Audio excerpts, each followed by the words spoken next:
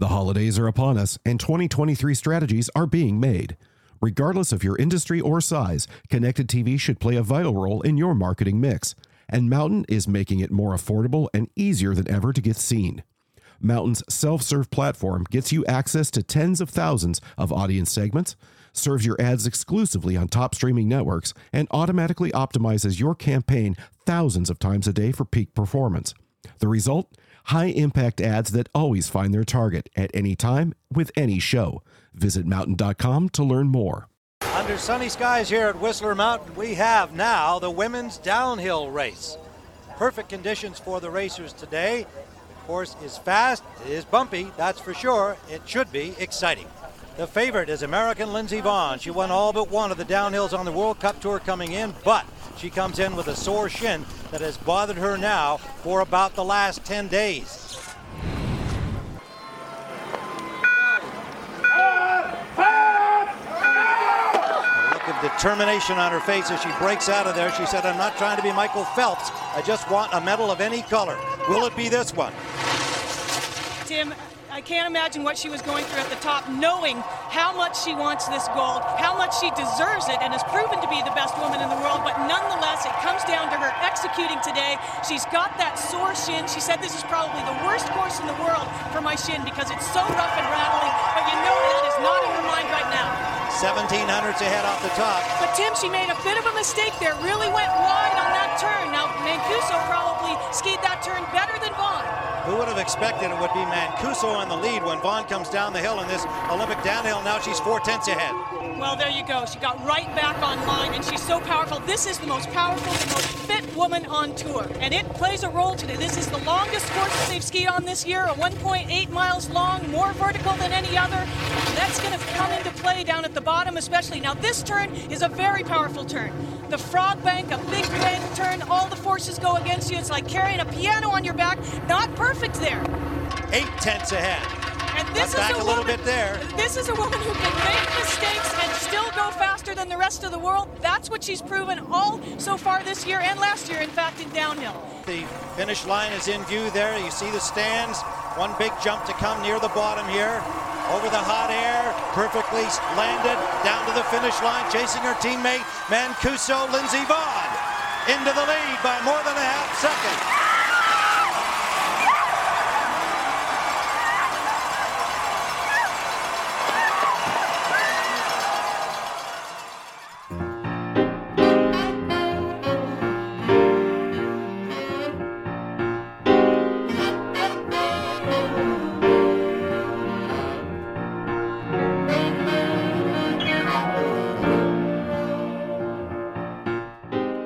Welcome to Great Minds, and for our 200th episode, we have an extraordinary treat, and that is, if not the greatest, then certainly in the top handful of female athletes America has ever produced.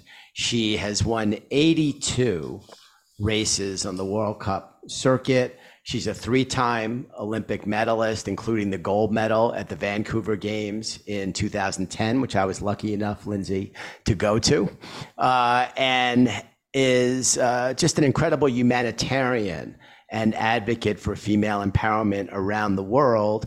We are thrilled to have the incredible Lindsey Vonn. Welcome, Lindsey. Thank you. Thanks for having me. I appreciate it. Great intro. I appreciate it. There you go. You can take me with you everywhere you go. So, yes, please. You're my hype man. So, Lindsey, there are so many places to start with you, but I thought it might be nice to go back sort of to the beginning and go back to your grandfather, who took you, as I understand it, was really the first one to take you out there in Wisconsin and then, of course, in Minnesota. But you clearly took to this very early. Can we go back to sort of the beginning, Lindsey, and talk about those early days and remembrances for when you were first on skis with your grandfather, Don? Yeah, I remember, we had a lot of ski trips together. That's like, my family, my grandparents and aunts and uncles all lived in Wisconsin. My parents lived and I lived in Minnesota, and kind of what we always did together was ski. And I remember, I was the first grandchild, so I got spoiled, and I remember skiing with my grandparents. My grandma didn't ski the whole time, but my grandpa always was with me, and we skied in Keystone and Steamboat, and I just had such great memories of those experiences. I had so much fun, and I think that really instilled the passion of skiing in me. My grandparents are really what started my entire family, down the road, down the path of loving skiing, not just racing, but skiing as a family. So I definitely have them to thank for it. And my grandpa just, I watch videos. It's hard for me to watch the videos and not cry because my grandfather passed away in 2017, and my grandma passed away this spring. But they just had so much enthusiasm and love, and it was such a positive experience as a family. I love those moments so much.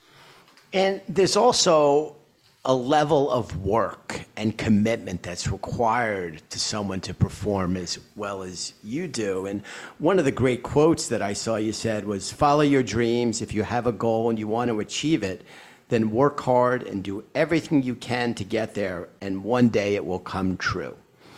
That's true for you, the work part.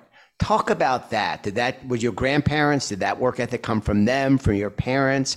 There's a special level of commitment required to do what you do at the level that you did for many, many years. I think it's a combination of things. I think it's a combination of watching, people like my grandfather and my grandmother, work. My grandfather worked so hard every day. He would be up at 4:30 and, off to the shop and come home, at night, greasy and smelling of, sweat and, just grinding away and never complaining. And the same with, my parents. My dad is a lawyer and extremely hardworking. And my mother had a stroke when she had me, and then she had 4 children, including triplets after that. And, was just a very positive person, but never complained. So there was always, this kind of perspective of, you do whatever it takes, and there's no complaining, and you work hard to get what you want, and, to support your family and things like that. And there's no quit in my family. There's no such thing as not finishing the job, or just doing, it halfway. It's always all the time. In my house, it was more about finishing what's on your plate, which was a little bit we a did little that bit different. too. And with 5 kids, you got to finish it, otherwise someone else is gonna. So right, a little every bit. man for himself. Exactly. And so you show talent really early, and you start traveling. Your mom drives you all over. A lot of time in Oregon, a lot of time in Colorado. Talk about those times. I imagine you were in the back seat of the car sleeping while your mom was driving, but you must have some really fond memories of those early days on the road. I do. My mom and I spent a few winters alone together in Vail when I was, 11, 12 years old, and we would drive. It was 18 hours from Minnesota to Colorado, just her and I. And I would be her navigator, no GPS, just the old school maps. And, I would be her navigator. And those are really fond memories. It was always an adventure. And I always realized how much my family was giving up for me. My mom was leaving her 4 other children to spend, several months alone with me in Colorado. And it was not an easy thing at all for her. But I really loved those moments that I got to share with her. And I also traveled, to Oregon, to Mount Hood every summer since I was 7 years old. For ski camps with my coach Eric Seiler from Buck Hill, Minnesota, and my dad would often go with me when he could, when he wasn't working, and those trips I flew by myself or sometimes with the Buck Hill ski team. But I just have great memories, of those times. And again, I think that's what instilled the passion of skiing within me are those special times that I've had with my family, because it wasn't just about the skiing. It was about the experiences that we shared together. Fantastic stuff, Lindsay. So I want to talk about Coach Colby Scudder and the Gravity Corps and Vail, which I know is a very special part of your life. But we started in Wisconsin and Minnesota. And to me, there's something very special about people from the Midwest, that I find them to be more grounded, that the values, and I'm not talking about political values, but I'm just talking about the human values, that there's a humanity to people from, and I've spent a lot of time in Minnesota. I was lucky enough to go to one of the playoff games at Target Field a couple of years ago. And we have a lot of friends in Minneapolis, St. Paul in particular, but I know the National Sports Center up in Blaine has some great stuff. Talk about that Midwest, and do you think I'm onto something there? Am I right? Am I wrong? Or somewhere in the middle? No, I think you're absolutely right. We call it Minnesota nice. I think it's a lot of times people are too nice. It's just kind of the way, and not everyone, obviously. And I won't speak for anyone's political opinions, but I'd say inherently most of the people that I know that I grew up with are just really salt of the earth people that, are exceptionally kind, and, willing to do anything for other people. I mean, it's just going to my friend Hillary's house, and her mom would always have fresh cookies baked, and it was, the accents, and my mom is, the typical, Minnesota nice. She would, go, she went to get a mortgage, and she came back and she was so happy. And I was like, Mom, how'd it go? And she's like, oh no, the banker was so nice. And he gave me he was just so nice. I'm like, oh Mom, what was what rate did he give you? He's like, oh, well, my credit's really bad. So, I got like 8%. I'm like, Mom, that's not good. And she was just like, oh, but he was so nice. I'm like, that's not how it works. It's like, everyone accepts kind of everything at face value, I think, a lot of times there. But it's just, in my experience, I've never met someone in Minnesota that is not a nice person. Yeah, I agree with you. I like how you can dial up that accent, by the way, on command. That's very impressive. Oh yeah. You should see me after a couple of tequilas. It's, the accent. I've worked really hard because I used to get made fun of so much when I moved to Colorado. The accent was, yeah, it's not a great social help at all. Oh my God. The Midwest, some of the Midwest accents, like Skokie, Illinois, has a very particular accent. Really? And yeah, it's very, very, a lot. But listen to me as you hear the Brooklyn and Queens coming out of my mouth. So I do hear it. No hiding that. So let's talk about Vail and Coach Colby Scudder and the Gravity Corps, and Vail seems to play a particularly special role as you were starting to develop really at the elite level. Yeah, I mean, when I was in Vail, with Ski Club Vail, it was Chip Woods and Reed Phillips and JC and Teal, and we had I was kind of skiing with kids that were 17, 18, 19 years old, and I'm this little pipsqueak at 12, 13 years old. And I would say it was challenging socially to be able to ski with people who are so much older than me, but it really taught me to mature quickly, and I learned all of my downhill skills in Vail. That's really what changed everything, and my dad knew that, and that's one thing that he knew that I needed to have that skill if I wanted to make it to the Olympics. And that had always been my goal since I was 9 years old. Since I met Peekaboo Street, all I wanted was to be in the Olympics. And so if I was, going to achieve that, I had to be able to, get skills in things other than slalom. I needed to learn how to ski Super G and downhill. And I did that in Vail. And that experience was really pivotal for me and, growing as an athlete. And we'll get back to Peekaboo Street. I'm glad you mentioned her in a minute. But you had a huge international breakthrough in Italy. I know you were back there again fairly recently. Can you talk about that trip? That must have been really something. You were still very young, and you had a breakthrough winning in Italy at a very young age.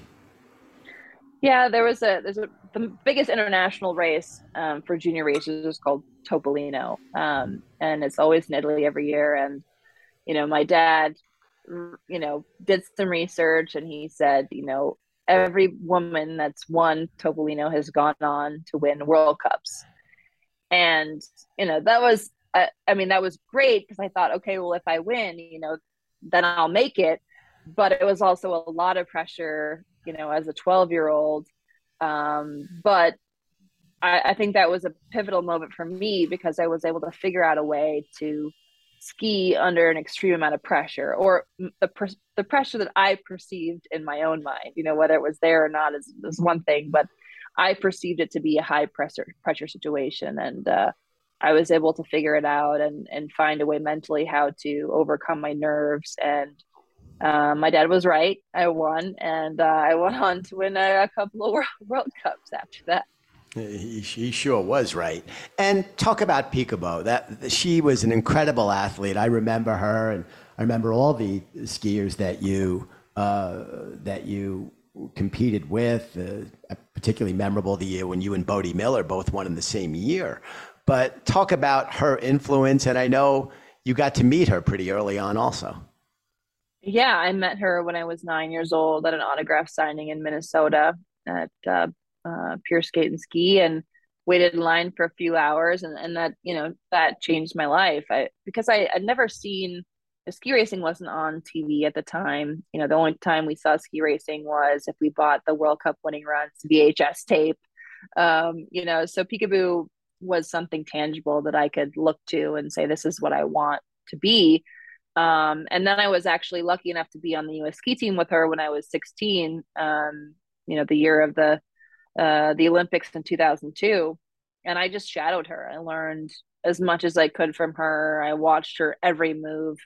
And now everything's kind of come full circle. I was able to produce and direct a documentary on her just a few months ago, and tell her story, which was, again, such a full circle moment, and something that I was very proud to be able to do, and that she would let me do it. And it was a really cool experience. Incredible. That was for HBO, wasn't it? Or was that your final season was HBO? That one? Yeah, my documentary, the final season was on HBO, and then I directed and produced with Frank Marshall that documentary in conjunction with the Olympic Channel, and we had that on Peacock. Great. So let's talk about the magic of the Winter Games a little bit. I was talking with your terrific comms team before with Hannah, and I was very lucky in my career. I got to go to the 94 Winter Games in Lillehammer, and was at the 2010 Games in Vancouver when you won the gold. There's a specialness and an intimacy to the Winter Games that's very unique, very different from the Summer Games. And I'd love to get your take on the specialness of the Winter Games. And I think a lot of people don't understand that it's a very different experience. It's much smaller. The only word that keeps coming to mind is intimate. And the stories of triumph and tragedy are incredible. My great friend, who's gone now, was Bud Greenspan, who really invented the genre of the sports documentary. Bud went, as I see you nodding, went to every Olympic Games post World War II. His last games was actually Vancouver. He was already taken ill, and the only time he left his apartment, I made him go out for lunch one day. We were very close. But Bud would tell the incredible stories on film of the winter athletes as well as the summer athletes. The winter stories are incredible, and you were a seminal player and all that. So I'd love to talk about the Winter Games. Well, first of all, I'm sorry that you lost your friend. Bud was a special guy. Yeah. But I do think the Winter Olympics are special. The Summer Olympics are special as well, but it's different. There are a lot more sports, and there's a lot more venues, and it's just more spread out. I think the Winter Olympics generally, have a tighter knit feel to them, and I don't know why that is. I haven't really been a spectator at many Olympics. I went to the London Olympics as a spectator But, from an athlete's perspective, I always felt this closeness to the athletes. And, it's an interesting time when you meet people from different sports that you would never be able to meet otherwise. And you get this sense of unity, not just with your country, but, also with all of the other countries. And it's very special. And I cherish all of my Olympic moments, walking in the opening ceremonies, the 2002 Olympics, right after 9/11. That was, I think, one of the most chilling, and in a great way, experiences that I've ever had. And walking in the closing ceremonies in Vancouver and in Pyeongchang, those are things that I can't even really describe to you. But it was exceptional, and I will always remember them. And I wish I had a longer period of time to experience it. It's just such a short moment in time that you work your whole life for, and it goes by so quickly. I wish I could capture that and be able to experience that again. Right. That's one of the things that Bud would talk about, is a lifetime of training for what, can be as few as a few seconds. So yeah, go back. I'm sorry. Go back to 2002. That first games. Do you remember, the ceremonies, the butterflies? You also, as an athlete, were really aggressive as you would attack the hills, and you would sort of known for that, and taking risks and doing whatever it took to get to the finish line as fast as you could. But I imagine there must have been a lot of nerves and a lot of butterflies in there too. You were very, very young at that time. Yeah, I was really young. I just turned 17, and there was, I wouldn't say, I put a lot of pressure on myself. There definitely wasn't pressure, any outside pressure from the media. I was a kid. No one expected me to do anything. But that's what I had been working so hard for. I mean, since I was 9 years old, that's all I wanted to do. And so, and my entire family was there, my grandparents, my aunts, my uncles, everyone, even all of my siblings, which I think that was still to this day the only race that all of my siblings were at. There's so many of them, it's hard to wrangle them all together.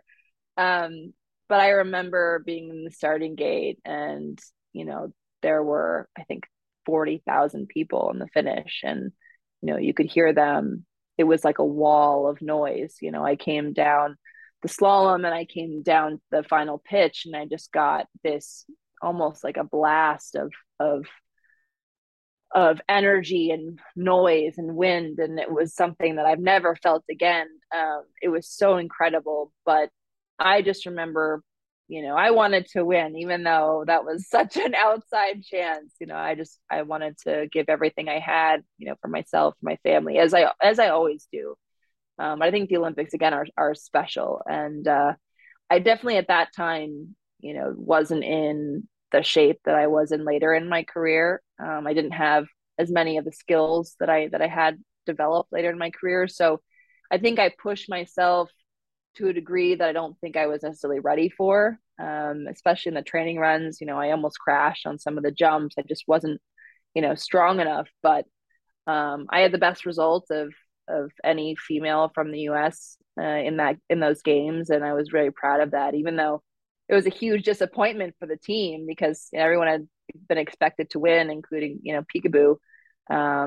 But for me, it was sixth place was a huge victory. They were a hometown games for you. I mean, not Colorado hometown, but Utah and Salt Lake, pretty close. That's as hometown as it gets. Yeah, and all of the athletes from the U.S. ski team, lived in Utah for the few years leading up to the games. And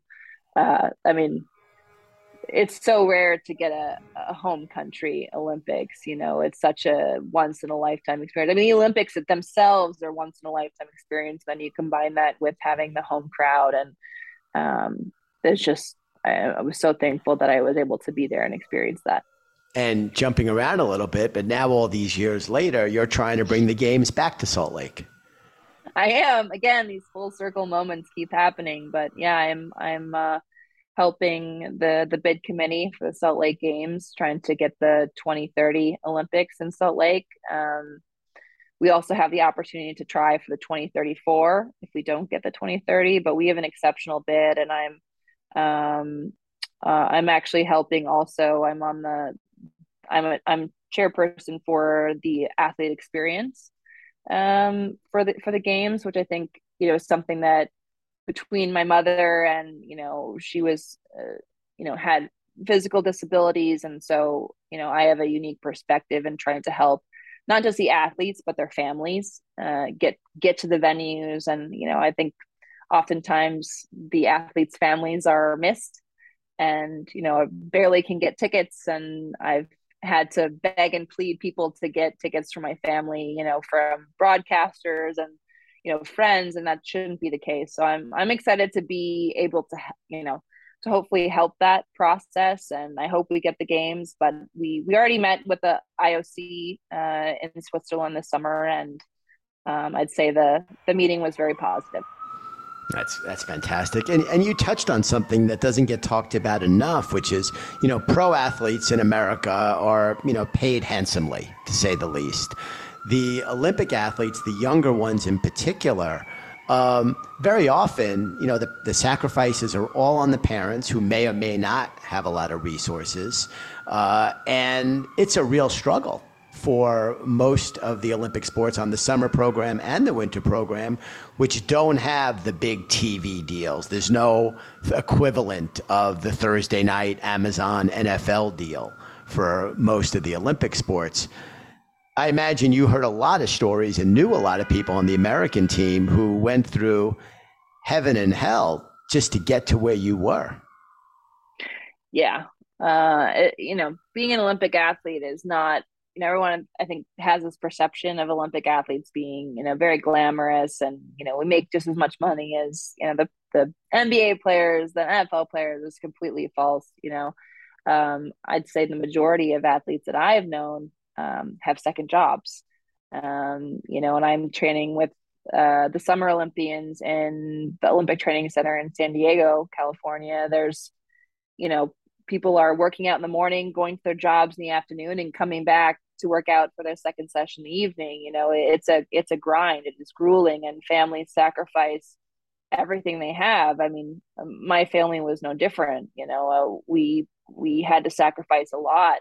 5 kids and trying to live in Colorado is not an easy task. And I was lucky because we had a development program when I was on the development program when I was 14, and they paid for most of my expenses. Had I not had that, I don't know if I would have been able to make it. And so, the funding of, that it takes to be able to make the Olympics alone, and then also to sustain it, is incredible. Wow. I'm glad we touched on that, because that's not talked about enough. So your Olympic journey continues, and you go to 2006 in Italy, and have a hard time early on, and a very memorable crash. Yeah. Talk about the emotion when you realize, as an athlete, I am far from an elite athlete. I would be the precise opposite of an elite athlete. But there's got to be a moment in your head when all of a sudden, oh, this is not going. I'm going to go down, and I can't stop it. Yeah, I mean, I've crashed a lot in my career. I think most people know that. There are definitely times when, sometimes it happens so fast. You're going, 80, 85 miles an hour. You don't even, it happens in a split second. And before you know it, you're in the fences. In the 2006 Olympics in Torino, that was the case. I was second place in the first training run, and I came down in the second training run, and I caught my edge so quickly. I did the splits, and I flew off the jump backwards, landed on my back. I thought I had broken my back. And in an instant, I thought my career was over. And I think that was, for me, that wasn't the crash. It was more the perspective of, I could be done. And I never thought that before. I'd crashed many times up until that point, but never in my mind had I ever thought that it could end my career. And so that really was a pivotal moment for me as far as changing my perspective. And, I escaped the hospital. I made it back for the race 48 hours later. I didn't do that well, but, in my mind, the most important thing was being in the starting gate and using that opportunity and not taking it for granted. And I never took a race for granted after that. Well, you still finished 8th in the world, which is not so bad. But at the Olympics, only medals count. I'm with you. Top 3, I get it. But 48 hours after a crash where you thought your career might be over, to be back up on skis performing at that level, you've got to be pretty beat up, and I imagine at least a little bit black and blue, to say the least. Is that just mental fortitude? Like, I'm going to, this is who I am. I'm going to go out and get it done. The science has advanced tremendously over the years, but, that sounds to me like it's just all you and intestinal fortitude. That was, I think that was the most pain I've ever raced in. Even with, my knee injuries, I still think that those races in Torino were the most painful. I could barely move, let alone race. And, I definitely fudged my way through my physical test, with the doctor, and I may have told some fibs on how I was feeling. But, I was determined to get back to that starting gate. And, I feel that, pain, as long as it's not going to, damage anything long-term or put you at, significant risk, I think that pain is something that you can mentally overcome. It's something that you can grind your way through if you want to, but everyone's different and every experience is different. But for me, that was something that I wasn't going to miss that race for anything. And your teammates recognized you with the U.S. Olympic Spirit Award. Yeah, I was like, it was really nice. I was like, wow, I kind of envisioned myself being Hermann Maier. I was like, I could, crash like Hermann and come back and win a medal, and wouldn't that be amazing? And I had that in my head, and, I didn't do that, obviously. But honestly, the Spirit Award was significant to me at that time because, I didn't really feel like I was doing anything spectacular, because I was just doing what I thought needed to be done. But at the same time, it felt nice to be recognized and to have that. And I still cherish that Spirit Award. Absolutely. You then start on an incredible run, winning the World Cup for 3 consecutive years, starting in 2008. And in doing so, get to travel the world. You grew up, with, incredible grandparents and parents who were willing to make sacrifices for you. I love the story you told about your mom and a mortgage. All of a sudden, you're traveling the world. That's got to be an incredible experience for what is still a pretty young lady. Yeah, I mean, I think traveling I always viewed as, it's kind of part of skiing and part of what I love about skiing. I was going to Mount Hood when I was 7 years old. I started going to Europe when I was 9 years old. I spent, most of my time traveling to races, and the only difference was that I was 100% on my own. And I really had been 100% on my own since I made the development team, since I was 14 years old. And I think ski racing taught me how to be independent and, how to really handle anything on my own. I mean, even when I was 9, I was at a ski camp, with the Buck Hill ski team in Minnesota by myself, without my parents.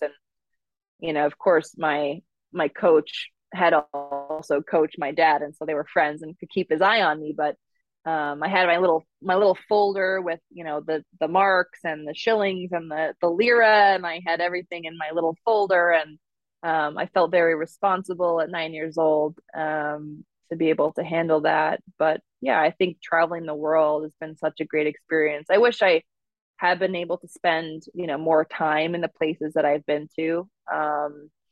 I oftentimes you just see the hotel room and the mountain and that's it. But I feel like places I've gone to in the summer for training camps, New Zealand and Chile, I've been able to really experience those places and some of the most magical experiences of my life. This is sort of a throwaway question, but is there a favorite place that if you could blink and be anywhere right now that you'd like to be? It depends on what we're talking about. Are we talking about racing or the place itself? I mean, everything has a kind of a different meaning for me. I think if I could ski anywhere, I'd probably say Cortina or Lake Louise, just being on those trails, has so much, there's so many memories and so many feelings there. I would love to be there. And they're some of the most beautiful places on earth. I love New Zealand. It's such a you know, peaceful and beautiful place and almost like an untouched part of the world. Yeah. It's really magical. But I don't know. I think mainly I just want to be home. Yeah, no, like all of us. I love New Zealand also. I love that no one locks their doors. There's a civility Yeah. to the culture there. And you mentioned Lake Louise, so we'd be remiss not to talk a little bit about 2010 and the Vancouver Games, which, was a real shining moment for you. Yeah, that was an incredible Olympics. And I mean, I definitely have never had that much pressure on me at any one point in my life. I hurt my shin coming in. I hadn't skied for 2 weeks. I didn't even know if I was going to be able to race. I walked in the press conference and I had more cameras put in my face than I've ever experienced in my life. And it was pretty overwhelming, but I think it almost felt like it was a home Olympics because it was Canada and it was so close and there were so many American journalists and same time zone and everything. So it felt there was so much pressure, but it also felt a little bit like home. And I don't know what it was, but I think it was really meant to be. And I pretty much saved up every disappointing memory that I had in my life, from ski racing, from, every time someone said I couldn't do it. And I used that in that race. I told myself all those things in the starting gate and I willed myself to the finish. Incredible performance. So just going through sort of the following years, you had some tough crashes, some tough injuries, and it seemed like you were always coming back and always excelling. Sports science, I would imagine, played a role helping you. There was tremendous advancements in science at the elite level. But talk about the comeback, because you've mastered it as well as anyone in sports ever has, coming back not only to compete, but coming back and winning. And that's very hard to do. And all of a sudden, the pendulum of life swings. Now you're not the youngest, and you're still out there getting it done. Talk about that, the art of the comeback, the positives and some of the tougher times. I mean, the comebacks are, a unique opportunity.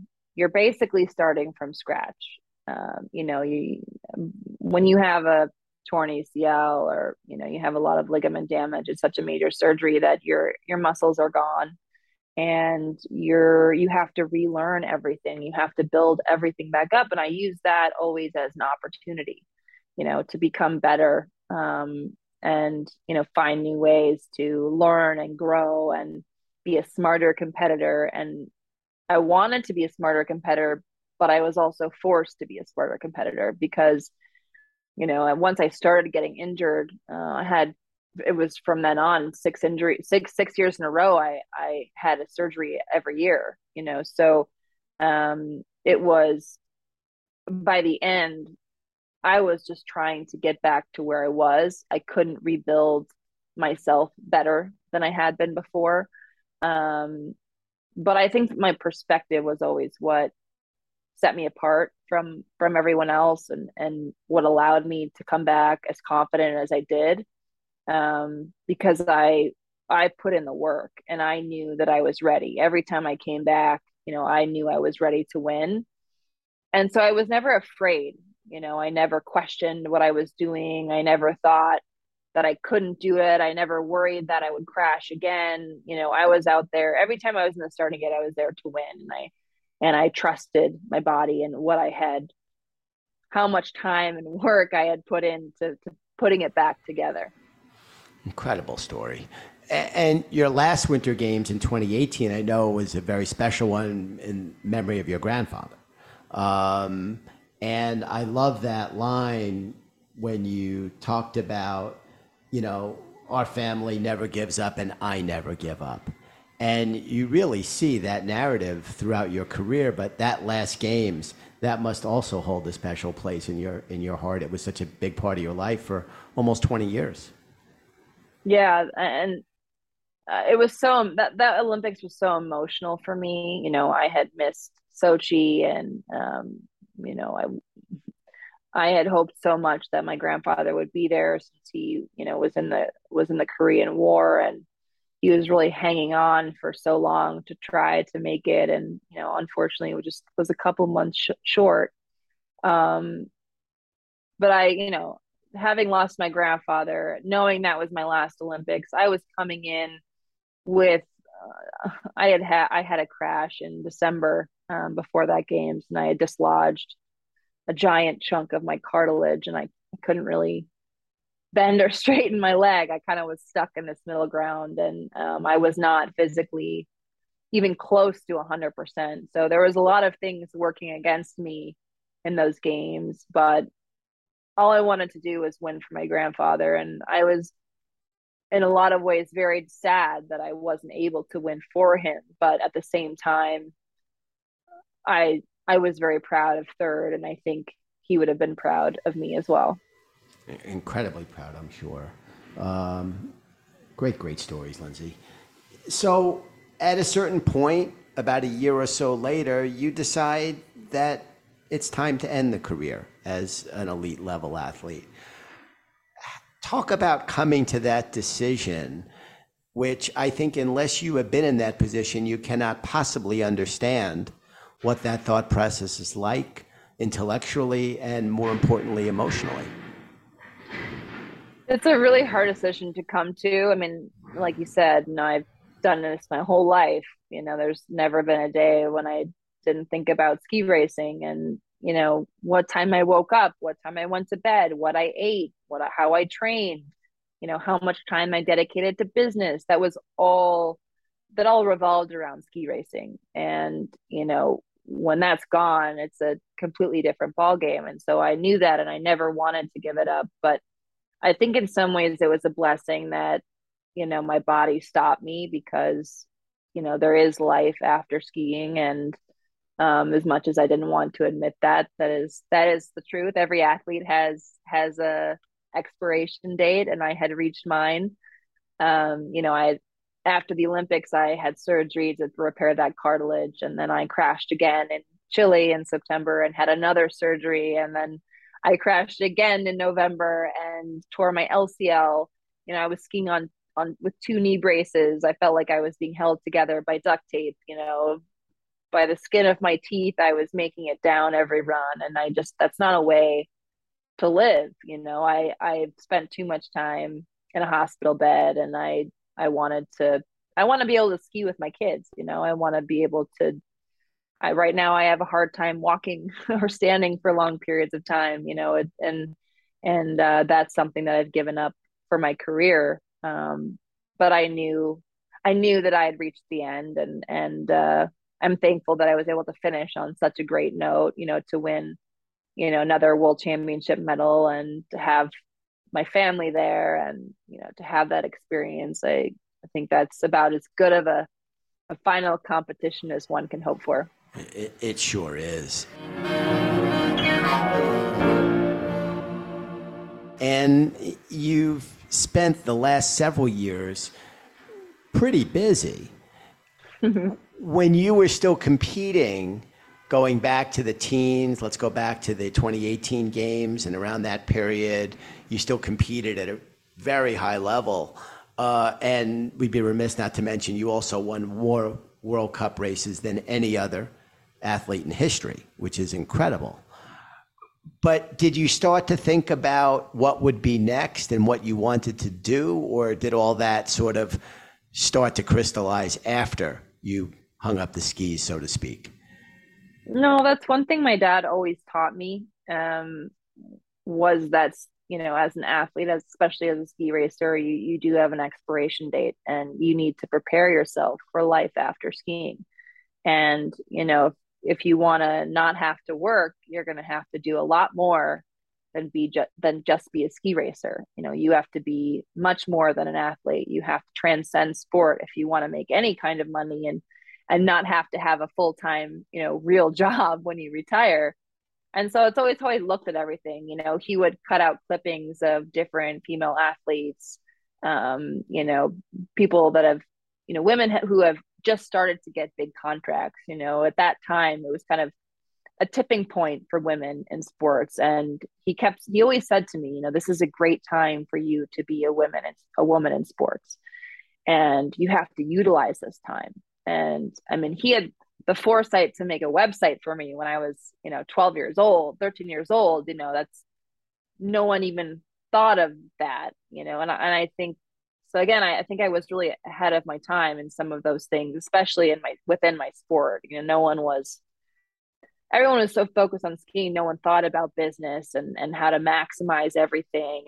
And I worked just as hard off the hill as I did on the hill. And I think that's what led me to be in such a good position when I retired. And now I can use everything that I've done, everything that I've learned, and transition that into, the real world, and, have a life in business, and, to be able to walk into a boardroom and hold my own and be, even though I never went to college, I feel I have the world experience to be able to speak in a way where my opinion matters. Well, you may not have a certificate on the wall, but you sure went to school. School of life. Exactly. Can we talk a little bit about the Lindsey Vonn Foundation? I love what you're doing there to help young people in particular. I know you came back with a live version of your gala a couple months ago, but can we talk about the root of the foundation and just share some of the incredible work that the Lindsey Vonn Foundation is doing? Thank you. I started my foundation in 2015, and I think it was one of the best things that came out of, my knee injuries. I had the time to be able to think about something like that and how I could give back, and use my platform for something other than myself. Peekaboo was really the inspiration behind it. When I met her for 90 seconds, when I was 9 years old, and she made me believe that I could be an Olympic skier. And I thought, if she could do that in 90 seconds, what could I do to other children in the same position if I spent a whole day with them? If I helped them believe in their dreams, not just in skiing, but in life, as human beings. So that was really the inspiration behind it. And, we had strong girls camps, and we have, free community events. We've had people speak, authors speak. We've had, psychologists speak. And we've really developed a great scholarship program. And I think because of COVID, we kind of got away from the programs, and we're going to, start those up again soon. But our scholarships have gotten so much successful results. And we actually had one girl go to the Olympics in Beijing, who was a scholarship recipient, and that helped her make it. So, and again, we have 50% sports and 50% educational based scholarships, but it's something that, I'm really proud of. I think probably what I'm most proud of in my career, because success is not success unless you can share with others and help others, pass down what you've learned and help others to accomplish their own dreams. And I think that's something that's really important and sometimes missed in professional sports. Right. And to your credit, a lot of people that are in a position to do that don't always take that opportunity, and you are. And that's a real manifestation of, those Minnesota values and paying it forward. Yeah, I mean, I think I have the perspective of peekaboo, when I was 9 and what that meant to me. And also actually in the same day, I asked, there's 3 athletes at that autograph signing. And I was on the way to the bathroom and I asked the other athlete if I could have her autograph. And she said straight up, no.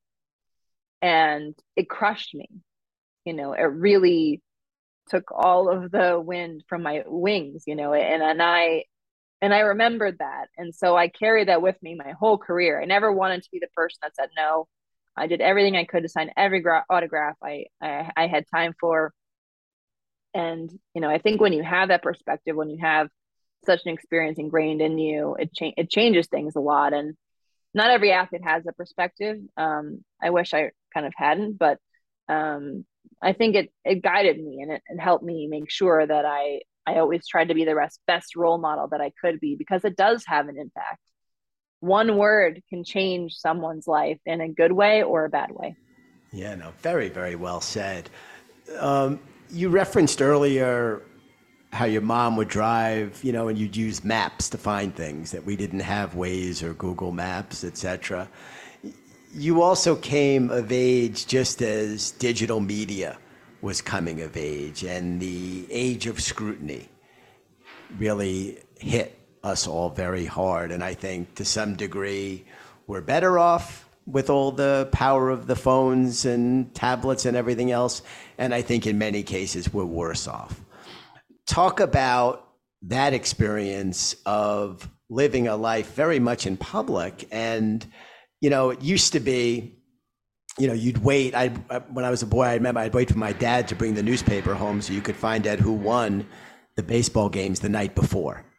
Now you can watch a game, every pitch, literally, of every game, in real time. That scrutiny and living a life as a very public personality, that's got to be a whole nother set of challenges off the slopes. And you navigated it, I think, as well as anybody could. But that must have been a little bit challenging at times.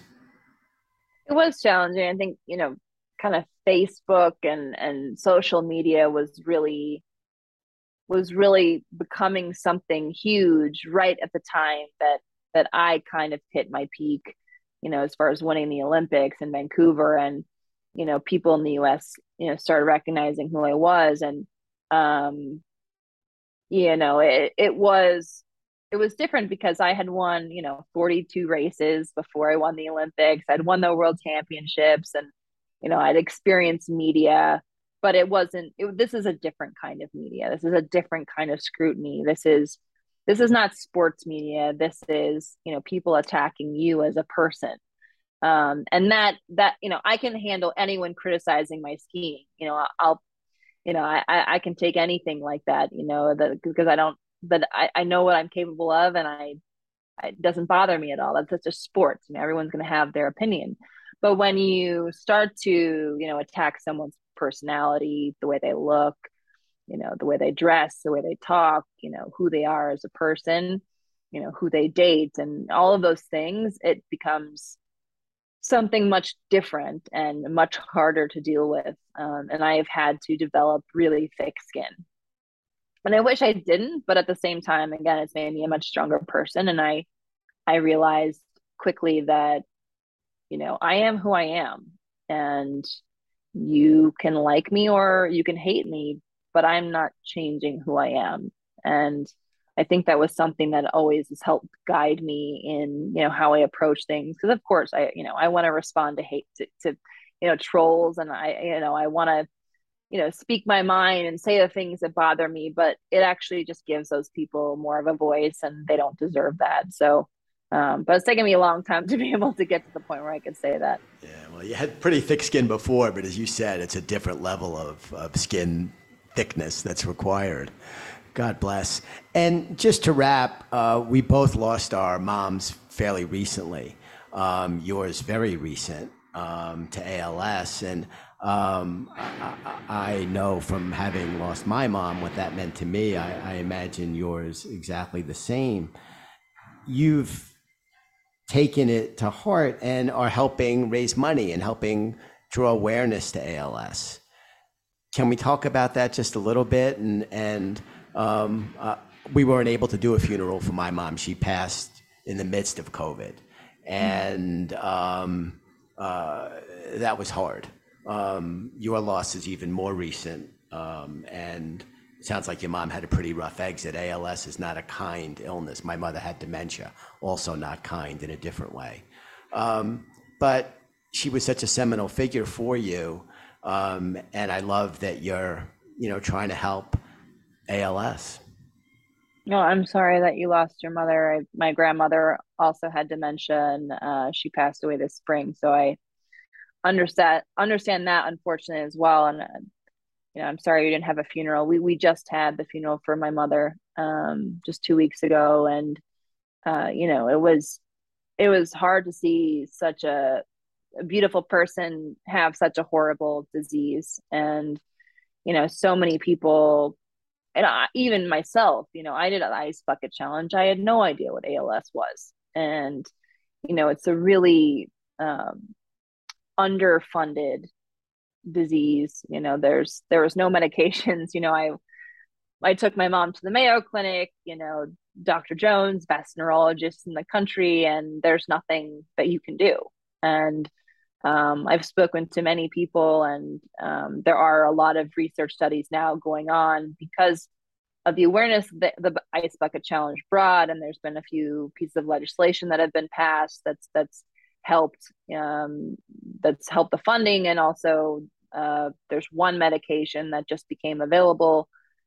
The verdict's unsure of if that actually helps or not, but I felt it was important, and my mother wanted to make sure that her disease wasn't in vain, that she could help others. And so I'm trying to, I have my GoFundMe page. It's very rudimentary at this we've raised about $50,000 for ALS research. And I'm definitely going to try to, help raise awareness, and I'm trying to find different organizations that I can work with at this point. I still have my own foundation, which I don't want to lose sight of.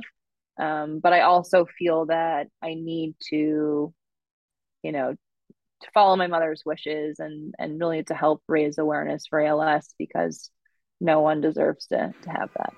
Yeah, it's amazing. I mean, so many areas where we've made so much progress, and some where we've made almost no progress. And I remember when we took my mom, when she was starting to slip early on, and we went and saw some top neurologist, and, basically said exactly what you heard. There's kind of nothing we can do. And that was tough to hear. It's really hard to hear. And, to your point, as far as we've come, medically, scientifically, there's still so much that we don't know, and so many diseases that, we really have no answer for. And that's really difficult to process. And I think in some ways, it was easier to accept her passing because, knowing that there's nothing that we can do, there was no hope, there's not like there was one thing that we just couldn't get that was going to save her. And I think that kind of gave us peace in a small way, because, we just made her as comfortable as possible, and there's nothing we could do. And I'm just thankful that she's not suffering anymore. Right. No, as am I with my mom.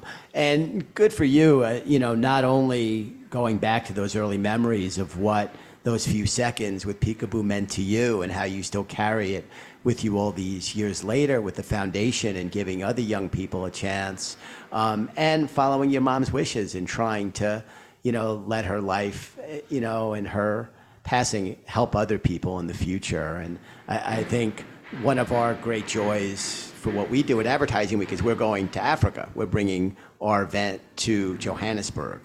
And it's a direct response to what we've seen over the years, which is the industry fail wildly around diversity and give a lot of lip service and say, we can't find young Black talent. And there is a lot of young Black talent in South Africa, where we're going in particular, who are dying for a pathway into the modern economy and don't have one. And that's the impetus for us going there. And, one of Mandela's, great proverbs, and I'm not going to get the words exactly right, but the sentiment I will get right, which is the way you fill your own cup is by filling up the cups of other people. And you've lived your life that way, and continue to now. And it's incredible. You're still so young, and you've accomplished so much, but I love how you're attacking the hill of life the same way that you attack the hill as an athlete, in your entrepreneurial ventures and your charitable ventures. And I think there's an awful lot of chapters of the Lindsey Vonn story still to be written. And it's been a joy. It's been a joy to get to talk to you. Thank you. I appreciate that. I'm just trying to fill up my other people's cups the way my mother did. And I'll keep trying to be a positive person and positively affect as many people as I can. And that's all you can do. Well, thank you, Lindsey, and appreciate you being here on Great Minds. An absolute joy. Thank you. Appreciate it. One final time for Lindsey Vonn.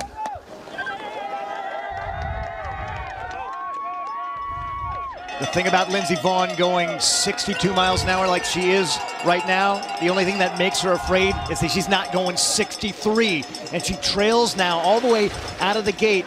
And this is where Vonn will tend to push too hard, where she went down in the Super G. She's through clean. Rebensburg has the top time. Yasmin Fleury has also been down the hill, so just the third skier down is Vonn, trying to get ahead of the 102.56. 0.2 in the red, the first interval. We'll check out the next split. She's gained some time, just 700s back. And this is where Vonn was fast in the one most recent run in the combined, sat out the slalom, knows how to bring time back. She is the greatest glider in the world. And now in the green by 0.2. So ahead of the pace by Rebensburg. Again, Vonn just the third skier down the hill, but going through the final few gates for the final time in her storied career. Vonn to the line here in Åre, Sweden. Yes, on top for now.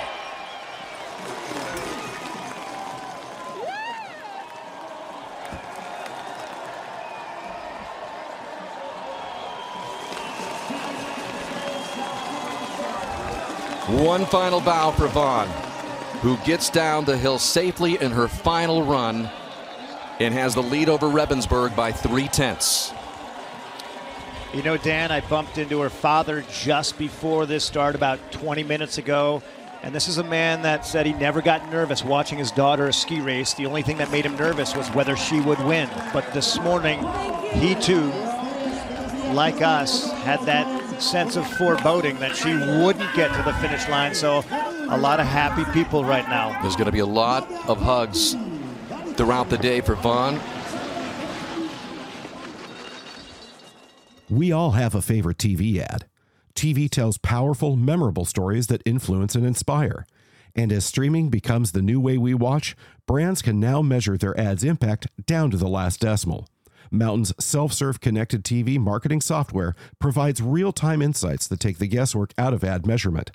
Mountain lets you build customizable dashboards with the metrics that matter most and compare your campaigns to other channels with leading web analytics integrations.